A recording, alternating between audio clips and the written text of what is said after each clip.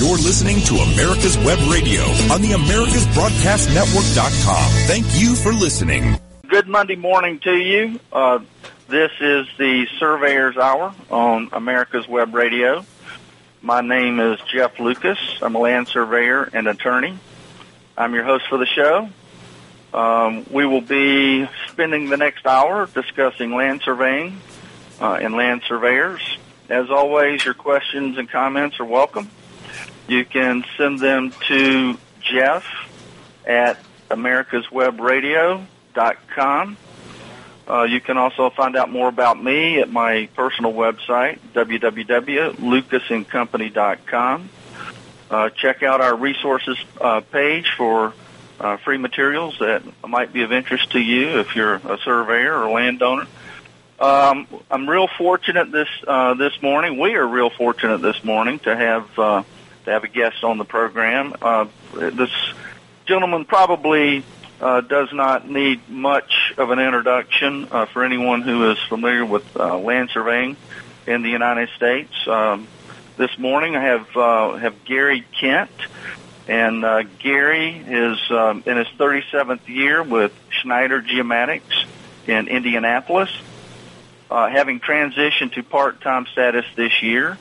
He also provides training, consulting, and expert witness services as manager of Meridian Land Consulting, LLC.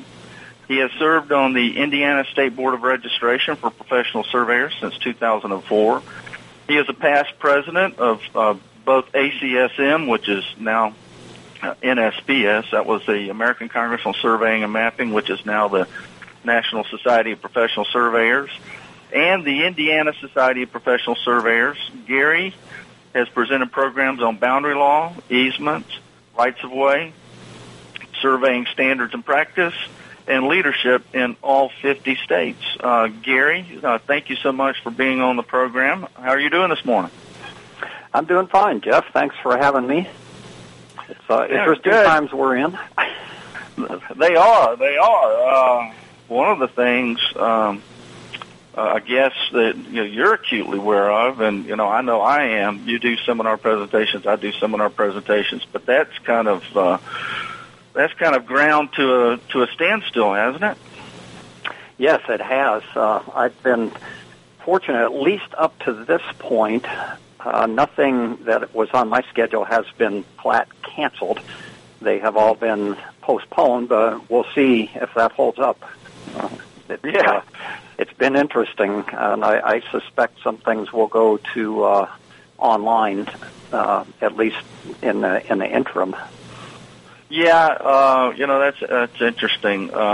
We've discussed on some of our programs. We've discussed the possibility of doing online, some kind of Zoom or GoToMeeting kind of thing, but.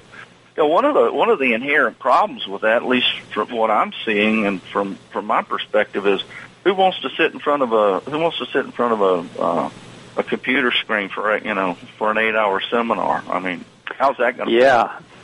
Yeah, I think that's going to be a problem as we go forward. People are going to have to figure out, providers, I guess, and are going to have to figure out how to deliver this in a way that's meaningful to people and lets the surveyors get their hours, but without boring them or making it just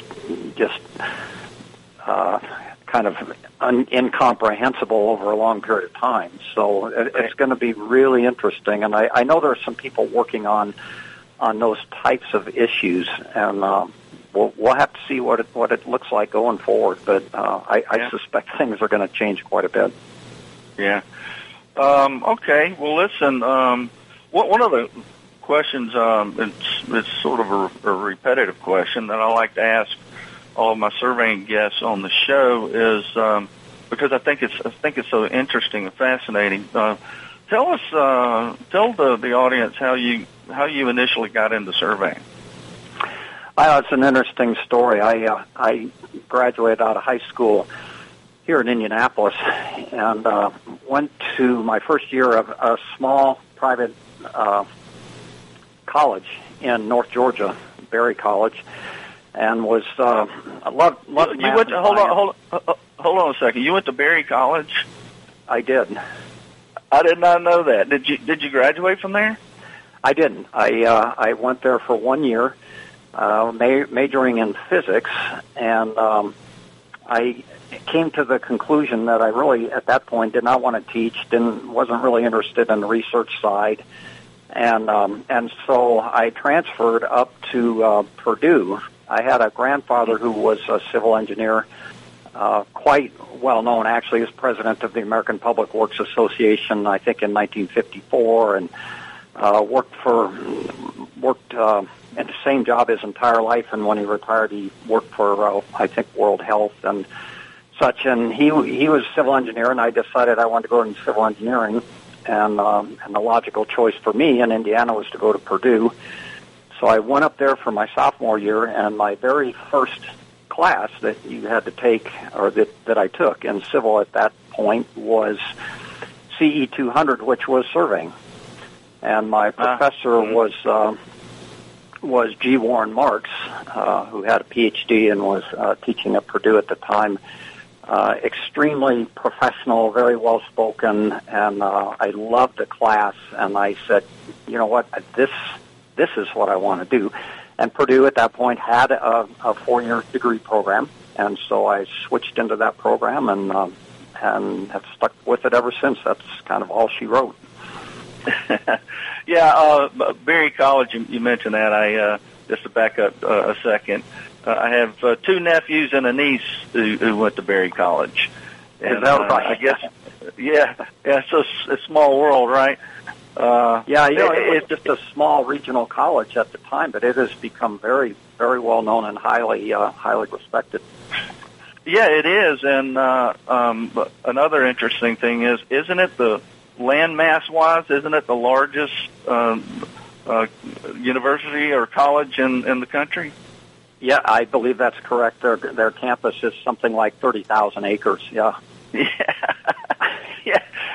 They need a survey. They need a survey program, right? I think they do. Yeah. We used to ride motorcycles up in the mountain. There's an actual small mountain range that's on campus, and we would go up there at night and ride along a fire trail. We had a blast that year.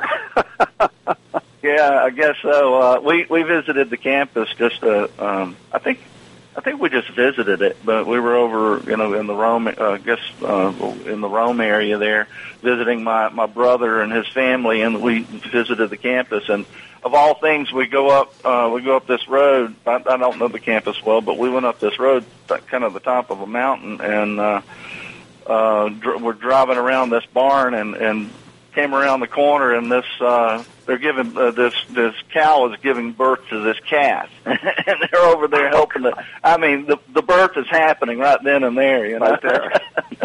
Yeah, I've never seen that before. Yeah, they had a working farm, and there's a lot of interesting things that I ran into there. The student union is actually named the Krannert Center, which was a family out of Indianapolis. That was just bizarre when I went down there. Wait a minute, Krannert? Yeah. So anyway, yeah. Small world. It is a small world. It truly is. So you went to Purdue, and what? Not to try to date you here, but what time period are we talking about here? Yeah, you can date me. I graduated in 1976. Okay. So my professors were John McIntyre in particular, but also Ken Curtis, who was instrumental actually in, I think, the founding of even ACSM and ISPLS. Lassie Kivioya and Warren Marks were my professors, and it was a really good experience. I enjoyed all of it, and actually, Darrell Dean, who we'll be talking about, I think he was there working on his master's, I think, at the time. Darrell's from West Virginia and is a forester, but a really, really good guy. I took a tree ID course from him, dendrology course, which was one of the favorite courses I ever took, I think. I think he was working on his doctoral thesis. Actually, you're right. You are correct. He was working on this doctorate. Yeah. Okay, and so at that point in time, the Purdue program's cranking along here, I'm assuming, right? Doing pretty well? No, about 10 years or probably even more than that now. Time flies. It was unceremoniously dumped without any knowledge of anyone. It was suddenly, somehow somebody found out, and word chased around the country, nowadays in a matter of minutes, and a lot of people very upset about it. I got a hold of the head of civil engineering and the dean of engineering at the time. Both of them are gone, and the dean finally agreed to appoint kind of a high-level committee of some staff and former students, alums, to come up with a plan to continue the program, but most assuredly, she said, not in the form that it is. And, of course, the problem was that we all like to think that universities are these, altruistic entities of education and such, but, the reality is they're business. And and everybody knows that surveying programs do not generate a whole lot of students. So we came up with what we felt was actually we had people come in from all over the country, literally New Jersey, Texas, California, twice to Purdue, all on our own dime and such, and came up with a plan that we thought was a very workable plan. And gave it to the dean, and never heard boo, never heard word one.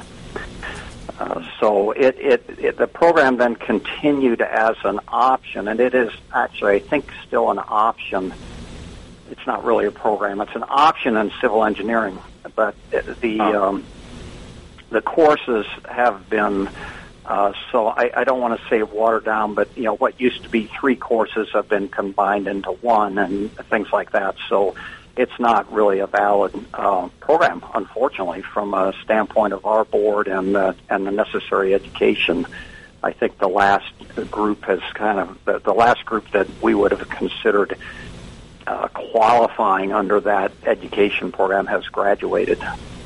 All right, guys. So, but back when you were going there, it was a pretty viable program, or it was an extremely viable program, and there were very significant graduates all across the country. It was.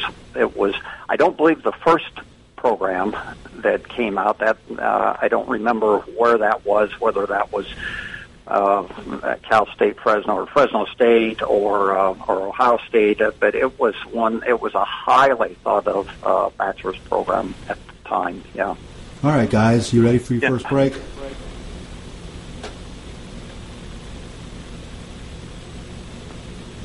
Okay. Is your We're on our break. staking lightweight, easy to ride on, easy to use, easy to find, and won't break your back carrying them like the old-fashioned wooden stakes? Have you tried a sample?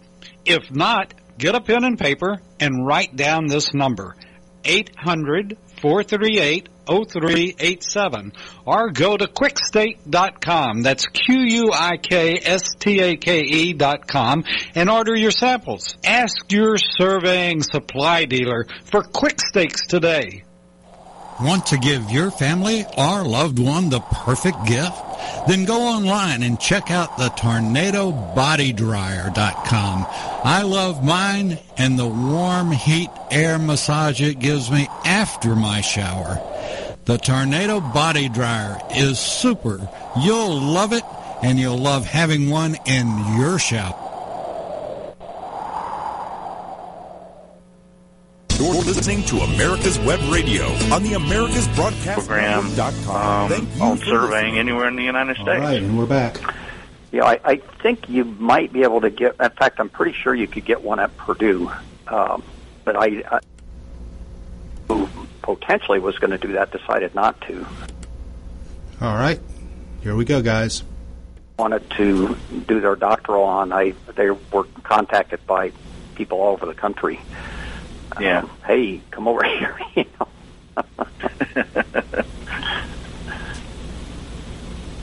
And we're back.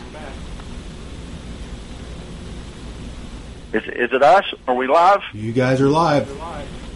Okay, great. Welcome back, folks. Jeff Lucas here with my guest, Gary Kent, and we were continuing the discussion to a certain extent over the break. Gary, I want to back up a little bit, looking at your bio and and us talking about it. So tell us, you're transitioning from Schneider, where you were for 37 years, one of the godfathers there, I imagine, and now you've got Meridian Land Consulting. What's Meridian Land Consulting all about? Well, I wanted to create an entity that I could, kind of a limited liability entity that I could continue, or that I could do the seminars that I do. As you know, Jeff, I do a lot of seminar work around the country, and I wanted to create an entity that I would do that through rather than just as a sole proprietor. I also do expert witness work and some consulting, and so I wanted to create an entity that I could do that. So I created Meridian Land Consulting, an LLC, to do that. Yeah. So I'm not doing any surveying per se. Yeah. So this is that's your corporate shield there, then, right? Yeah, for liability purposes. Exactly. Yeah, exactly. Yeah, you do do a lot of seminars, all 50 states. You've been to every state in the United States. I have. I've presented a program. Actually, I think multiple programs in every single state. Yes. Really? So some of those had to have been pretty tiny little conferences, right? Like Rhode Island. Some of them are pretty small, but they're all enjoyable. And I would go places. I would have somebody ask me, are you going to know anybody there? And I often would say, well, I think I'll know a couple people, and inevitably, I end up knowing a dozen people, or in some places I know dozens of people, and it's always fun, and every conference is different, and every conference is enjoyable. Even the really small ones, I have enjoyed every single one of them. Mm-hmm. Do you have my most favorite conference to go to, or one in particular, or a conference, a recurring conference that is just really, really good? You really like going to? Yeah, I've always liked. I'll be going back there this fall. I think it's in the fall. California and Nevada frequently had a joint convention, and I think this year Arizona's in on that one, and that's always a fun one to go to. It's in Vegas this year, but it was often in Reno, and I always enjoyed that one. I don't want to single out, but I have people ask me sometimes, gosh, who are the really great conferences? And as I said, I've enjoyed every one of them. I do think, Wisconsin puts on a really, really good program, and that may be partially, University of Wisconsin at Stevens Point helps run that. It's a very well organized and a probably unquestionably one of the largest in the country. New York, I've been there many times. They have a great conference. Pennsylvania has a good one. Illinois has a large conference that's well run. And actually, of all things, Indiana has a large conference, probably in the top 6 or 7 in attendance. But I've been to. It really doesn't matter. I've been to Tennessee. I've been to Mississippi. I've been to Texas and Utah. I actually have enjoyed every single one of them, and I have to say I think they're all well run, especially when you consider how many of them, especially with the smaller states, are pretty much doing it on their own, and they do a good job. It's fun to go and meet people and just be engaged with what's going on. Yeah, I would agree with you on basically everything you said there. And one of the things I was always from being from the southeast down here, the conferences are generally smaller. A couple of 100, 300 attendees at a conference is usually considered pretty big.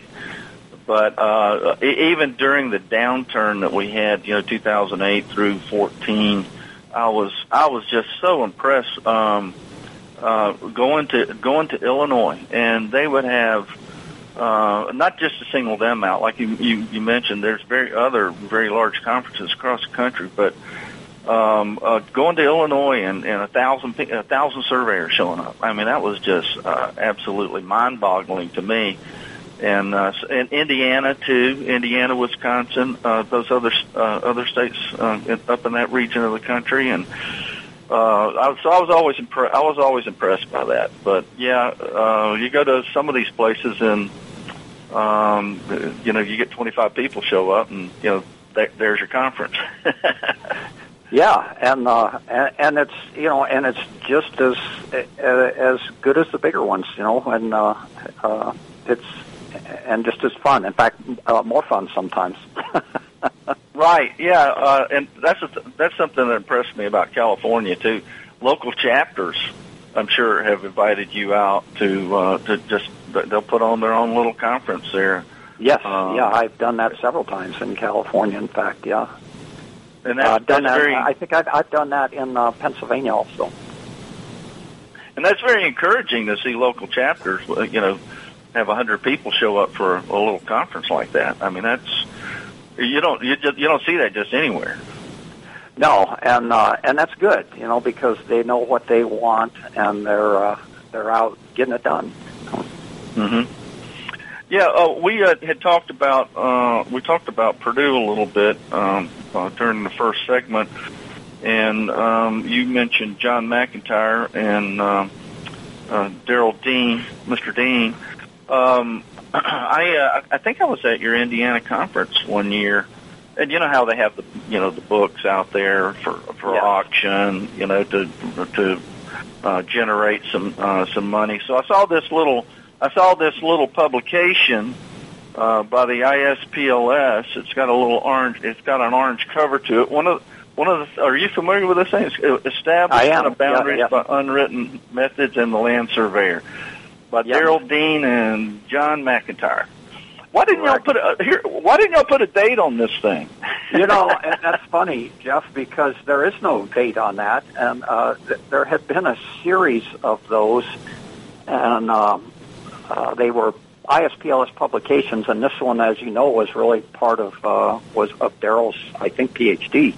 And I don't know why there's no date on there. That would have been in the, I would say, 76, maybe 77 realm is one that would have been. Yeah, I wanted to read something out of here, if you don't mind. Can I read something to you that I thought was interesting? This is like it's still in the preface. It's on like page 1 of the preface. Surveyors make so-called quasi-judicial decisions when he decides such items as a stone is the original stone, that a fence intersection is the best evidence of an obliterated corner, or that a north bearing in a description meant parallel to the east boundary of the section. Most of these decisions are never questioned, and if so, never go to court and become final. The surveyor therefore makes the final decision in most boundary cases. In reality, these are final judicial decisions. The only factor which makes them quasi-judicial is that they are subject to review and possibly changed by the courts if a case goes to court. There's a lot packed in there. I want to ask you, you've probably read that before. I mean, what's your reaction to that statement? Yeah, those statements. It's actually not dissimilar from what Cooley has said, or what Cooley said in 1881, which is, essentially, if the parties acquiesce to what the surveyor does, and I think there's some background there, and that is that the average person thinks that surveyors decide where boundary lines are, and that a surveyor's marker is the same as ownership, and that a deed is the same as ownership, which is one reason I'm telling surveyors be very cautious about setting points out there, because you can tell them that's not the corner. You can tell them that's not what they own to. Not that it's not the corner. It is the corner of something, but you can tell them they don't own to that, but they think they do. And so what happens is, I think property owners think that surveyors are pretty much the final say. They understand they can go to court, but they still think that surveyors are deciding where the boundary is.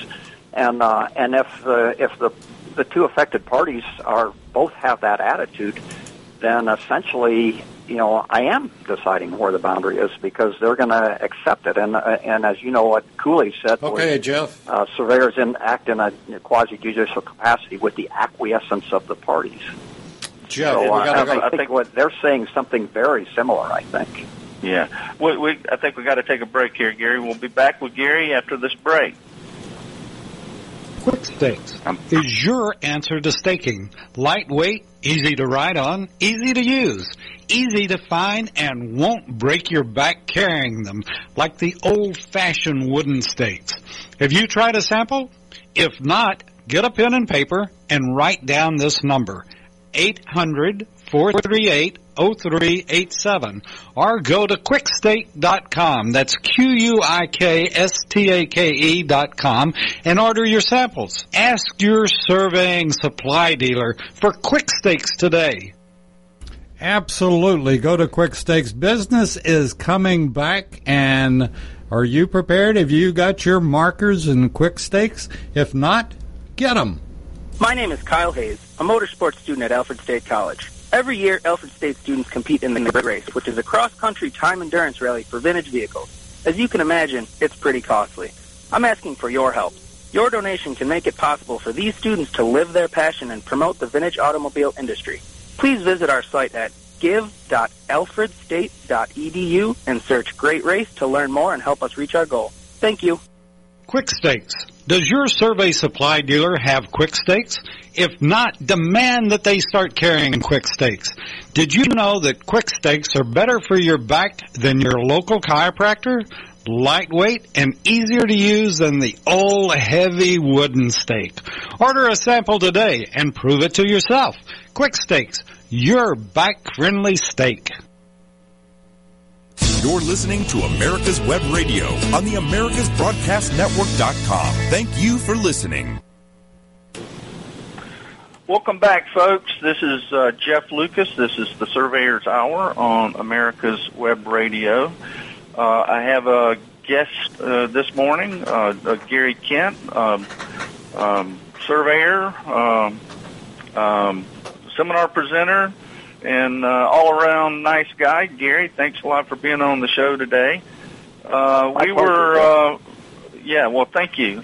We were discussing this little treatise by Darrell Dean and John McIntyre that was a publication of the Indiana Society of Professional Land Surveyors, and I just read one paragraph to you, which was packed with a lot of information. One of the things that I wanted to get your reaction to a couple of things. One of the things that I think makes surveyor decisions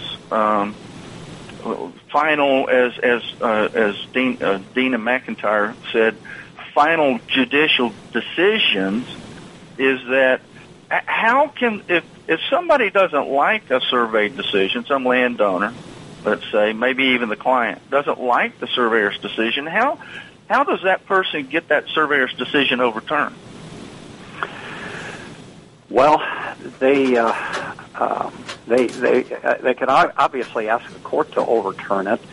I have, and perhaps short of that, they could get their own surveyor, and if their own surveyor disagreed, hopefully the two surveyors would sit down, and perhaps the second surveyor might persuade the first surveyor that to rethink what he or she had done. So, that would be the ideal thing. But reality is that when someone doesn't like where someone has placed a boundary, they pretty much have two choices, and that is to come to some sort of agreement or to litigate it. And Cooley said as much, and gosh, that's well documented in all kinds of places. But hopefully people can come to some sort of agreement. Along those lines, and I'm sure you're familiar with this, but Curtis Brown in that little treatise that he wrote, right very near the end of his life in the ACSM Journal, when he was talking about rethinking what he had taught and written about his entire life, commented on that very same issue, that people can litigate, people can come to an agreement, and he even said something really interesting, which was this idea of essentially, shouldn't all boundaries be where everybody thinks they are, or where the occupation is, and he even made some alluded to the fact that, and I've not looked into this, that ACSM apparently had a policy at one point that it would be desirable if written title matched lines of, agreed lines of possession in all cases, which is a really an intriguing thought. Well, you said a lot there. I want to unpack a couple of things. Well, one of the problems that I see with getting a surveyor's decision overturned is, you can litigate, but who has the money to litigate when there's no possibility of getting your money back, even if you win? I mean, I think that's something I talk about in my seminars. Is that in theory, there are two choices: agreement or litigation, but I think it's important that people understand, how much that litigation costs. In a city of any size, the attorney that you need is probably billing out at least $600 an hour, and so your average person doesn't have that kind of money rattling around their pocket. If you're going to get through trial court, it's probably going to run you $60,000. And most homeowners don't have that kind of money rattling around in their pockets. So the reality is that when there is a problem between two landowners, in most cases they only have one choice, which is to work out some sort of agreement, which is what I think surveyors could be very helpful in doing, rather than just say, as Brown said, and you recall, Jeff, he said, I'm paraphrasing, but he said, I spent my whole life telling surveyors to basically survey the written title, and if there's some conflict, get an attorney. And in that last article he wrote, he said, essentially, I'm thinking I might have been wrong about that. Yeah, I know the article you're talking about. Land surveyor's liability to underwritten rights. Exactly. Curtis Brown, June 1979. I had, Mike Palomari, right? Yeah, I know Mike, yeah.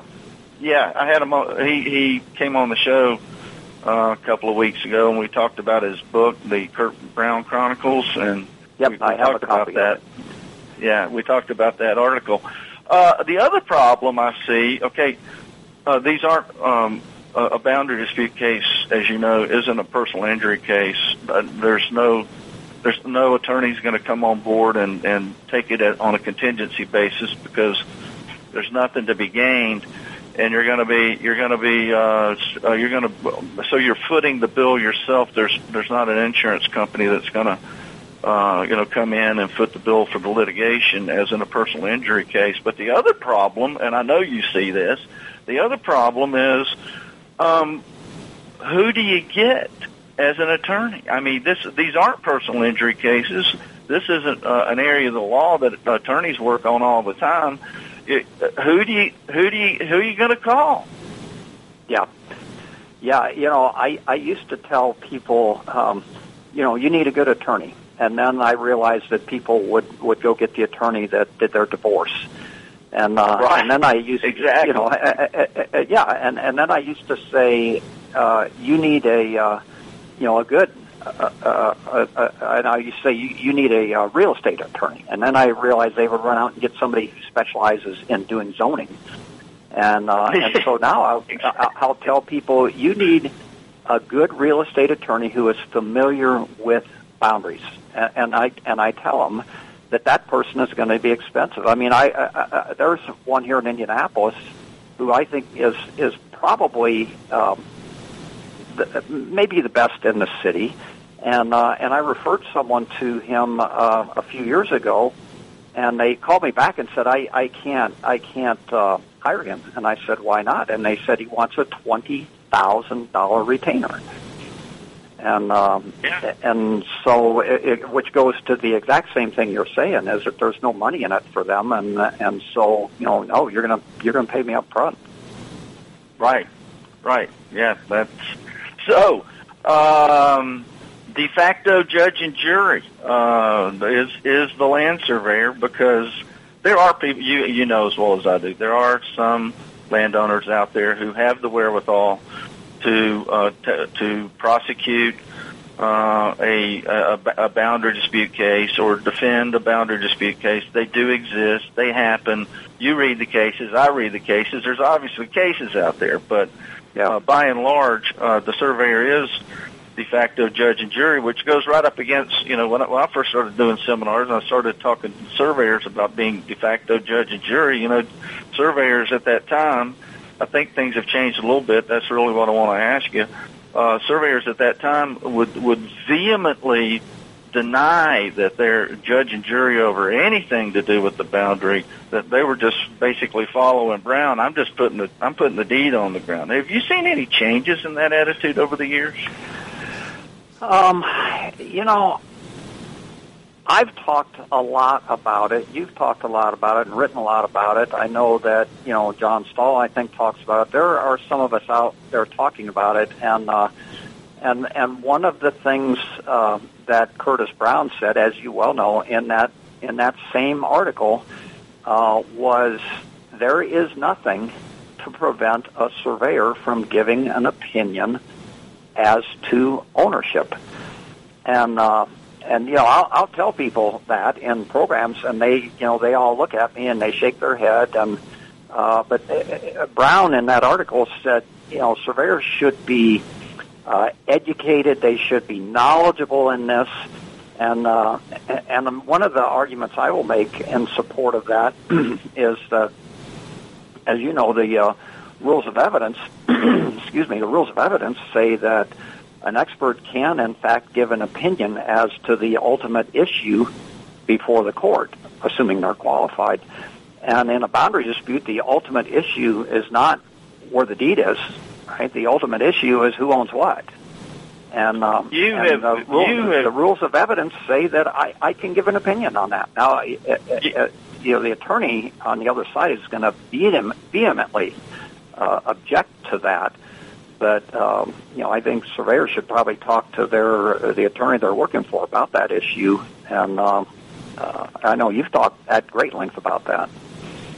Well, yeah, you brought up that's a very interesting point that you're making there. I know the point you're talking about. It's the ultimate issue rule, and the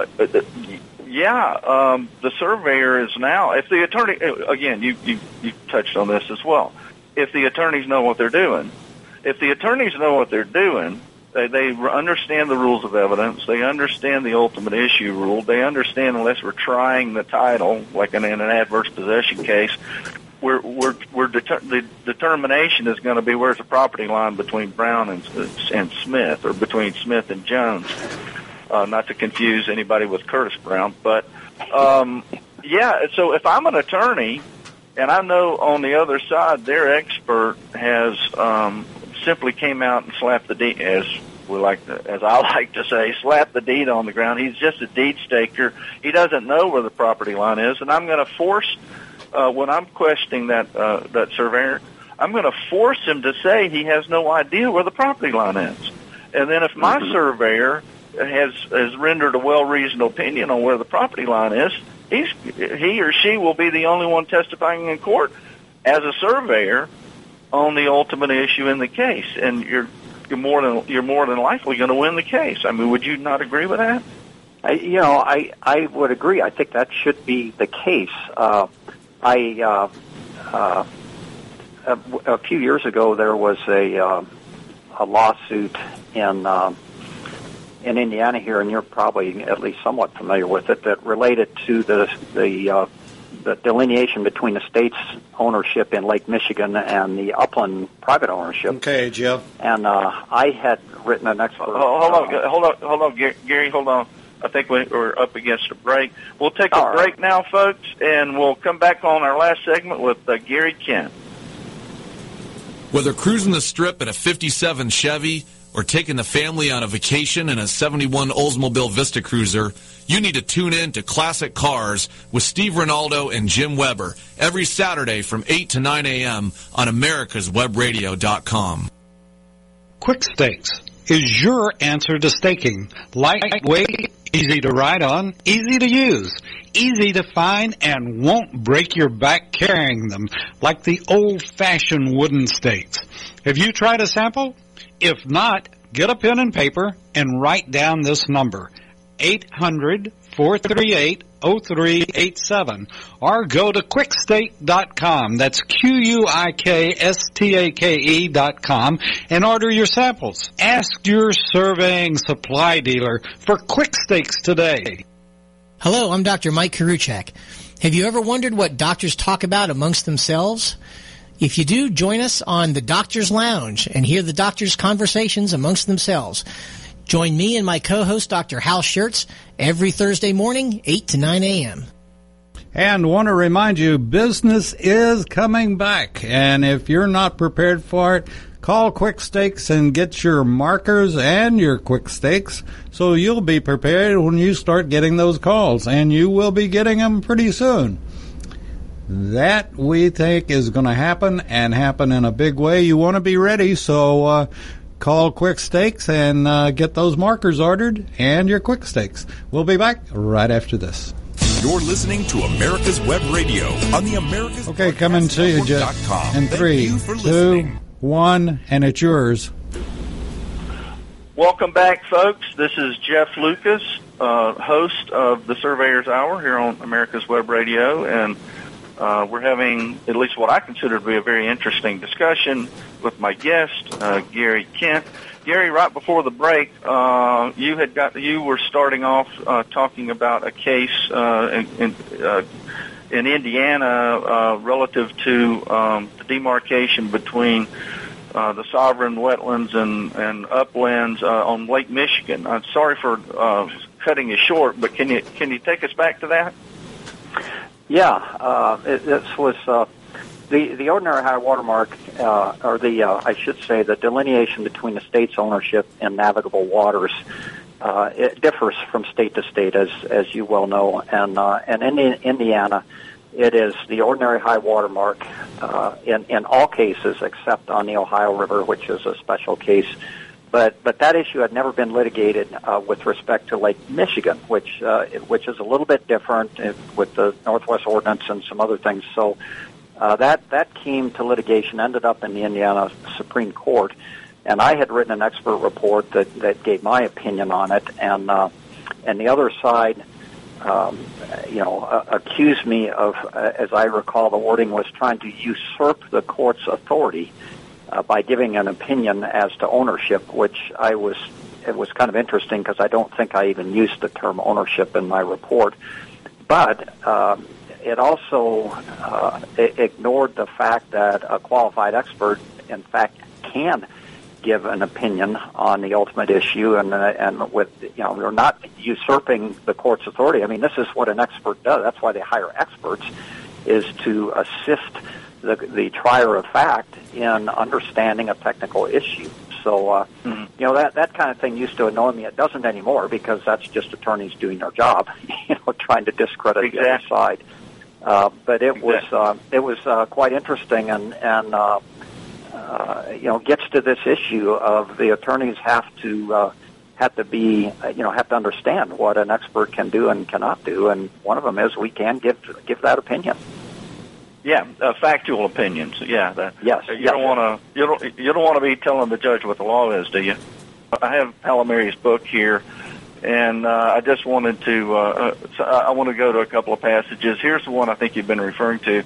In my early writings, I generally advocated that surveyors should locate land boundaries in accordance with a written deed. All conveyances based on unwritten rights should be referred to attorneys for resolution. Within the recent years, there have been cases, one in particular, wherein surveyors have been held liable for failure to react to a change in ownership created by prolonged possession. The purpose of this paper is to re-examine what the surveyor should do in the event title has been altered by a legal transfer of title by prolonged possession. And I want to skip over to one more thing on the next page over. This is what I think this gets to the crux of the issue. Here's what he said in the same article. From my experience, with clients, very few know that there is a difference between the two. Most clients want to know what they own. And he was saying difference between, I didn't read the whole passage there, difference between what their title documents say and what they own. From my experience with clients, very few know the difference between the two, what my title documents say and what I actually own. Most clients want to know what they own. What do you think? Well, we've been talking about that, and I guess that's what we're talking about here. If that's what they think we're doing, why aren't we doing it? Yeah, I think that's something that I tell surveyors to think about, because I will ask surveyors in a seminar. I'll say, work with me on this. What do you think the average owner thinks we are telling them when we do a survey? What does that owner think we are telling them? And to a person, everybody's like, yeah, well, they actually think that we're telling them what they own. And then I'll say, right.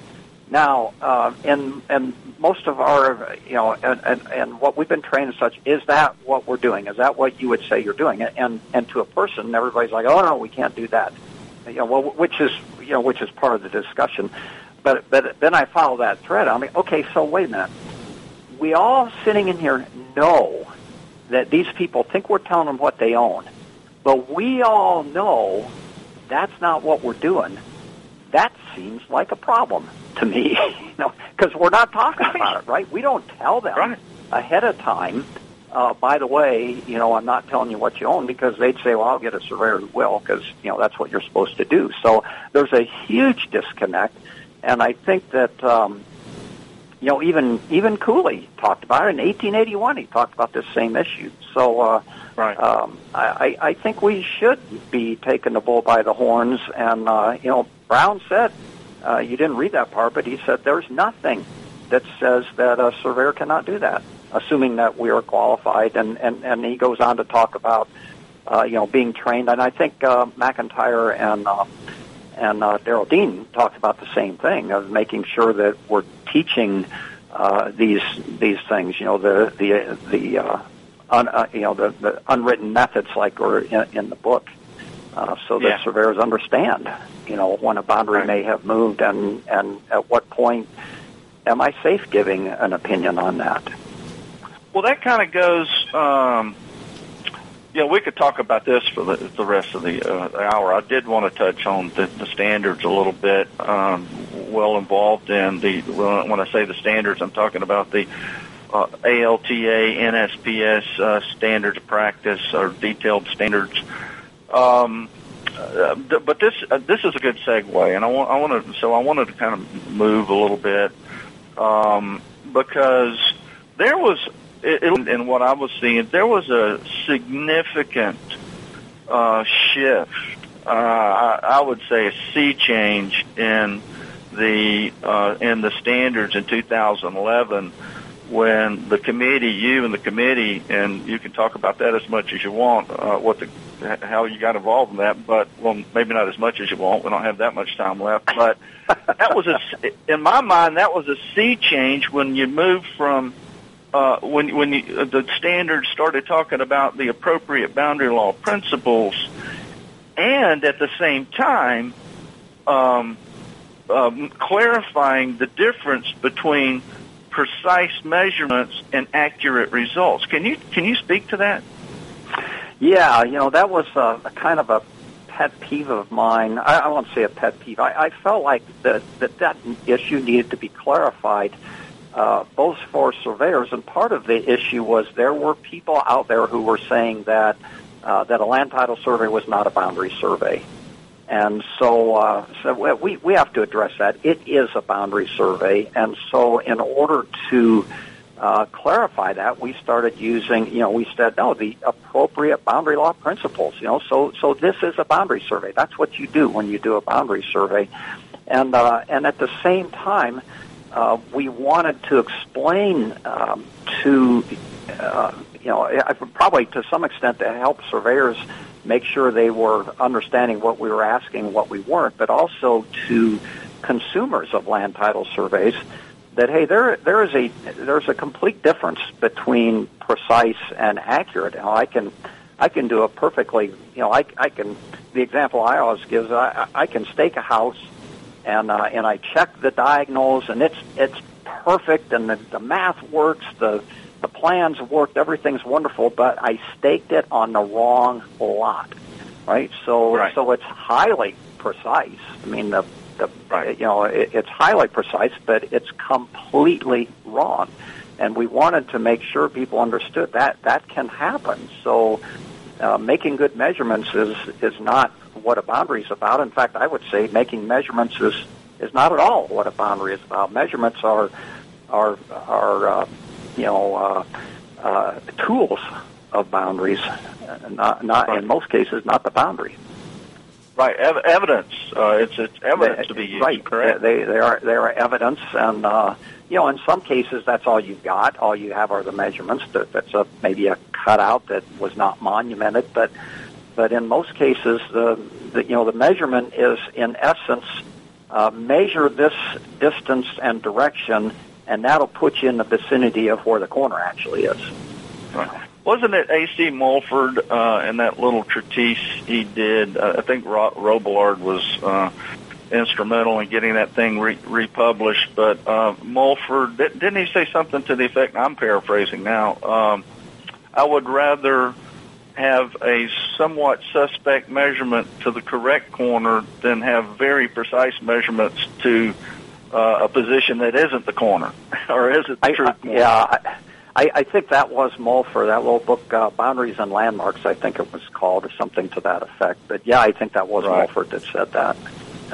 Well, okay, you've touched on several things here that I think are critically important for the practicing surveyor. One is whether we're surveying deeds or property. You touched on the ultimate issue question, and I think that the ultimate issue question, at least in my opinion, settles the issue. I mean, if we're going to be responsible for the ultimate issue in the case, then we need to be surveying people's property. But the title commitment, as you are aware, and without being a member of the American Land Title Association, I have the one adopted 6/1706, but I've seen it issued as late as I think just a couple of years ago. But there's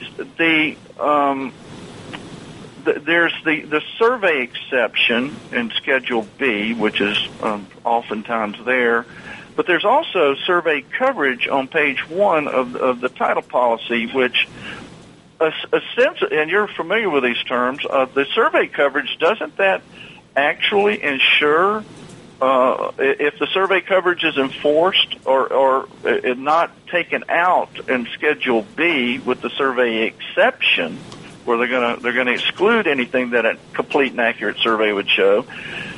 If they don't exclude it, in other words, the survey coverage doesn't get excluded in Schedule B, then aren't they insuring, the title company insuring the location of a complete and accurate survey of the property?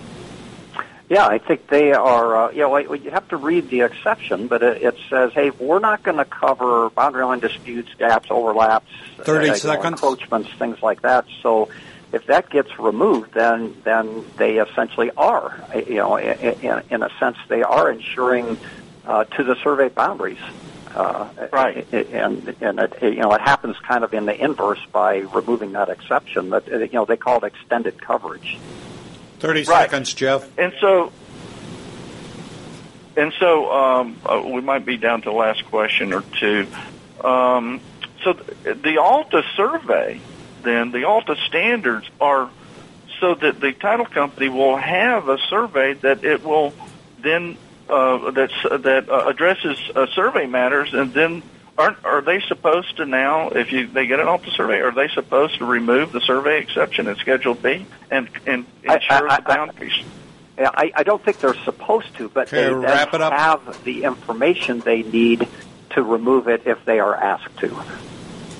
And that's what usually would happen, is that's why the survey would get ordered, is because the lender or the buyer are planning on requesting that exception be removed and that they get that coverage.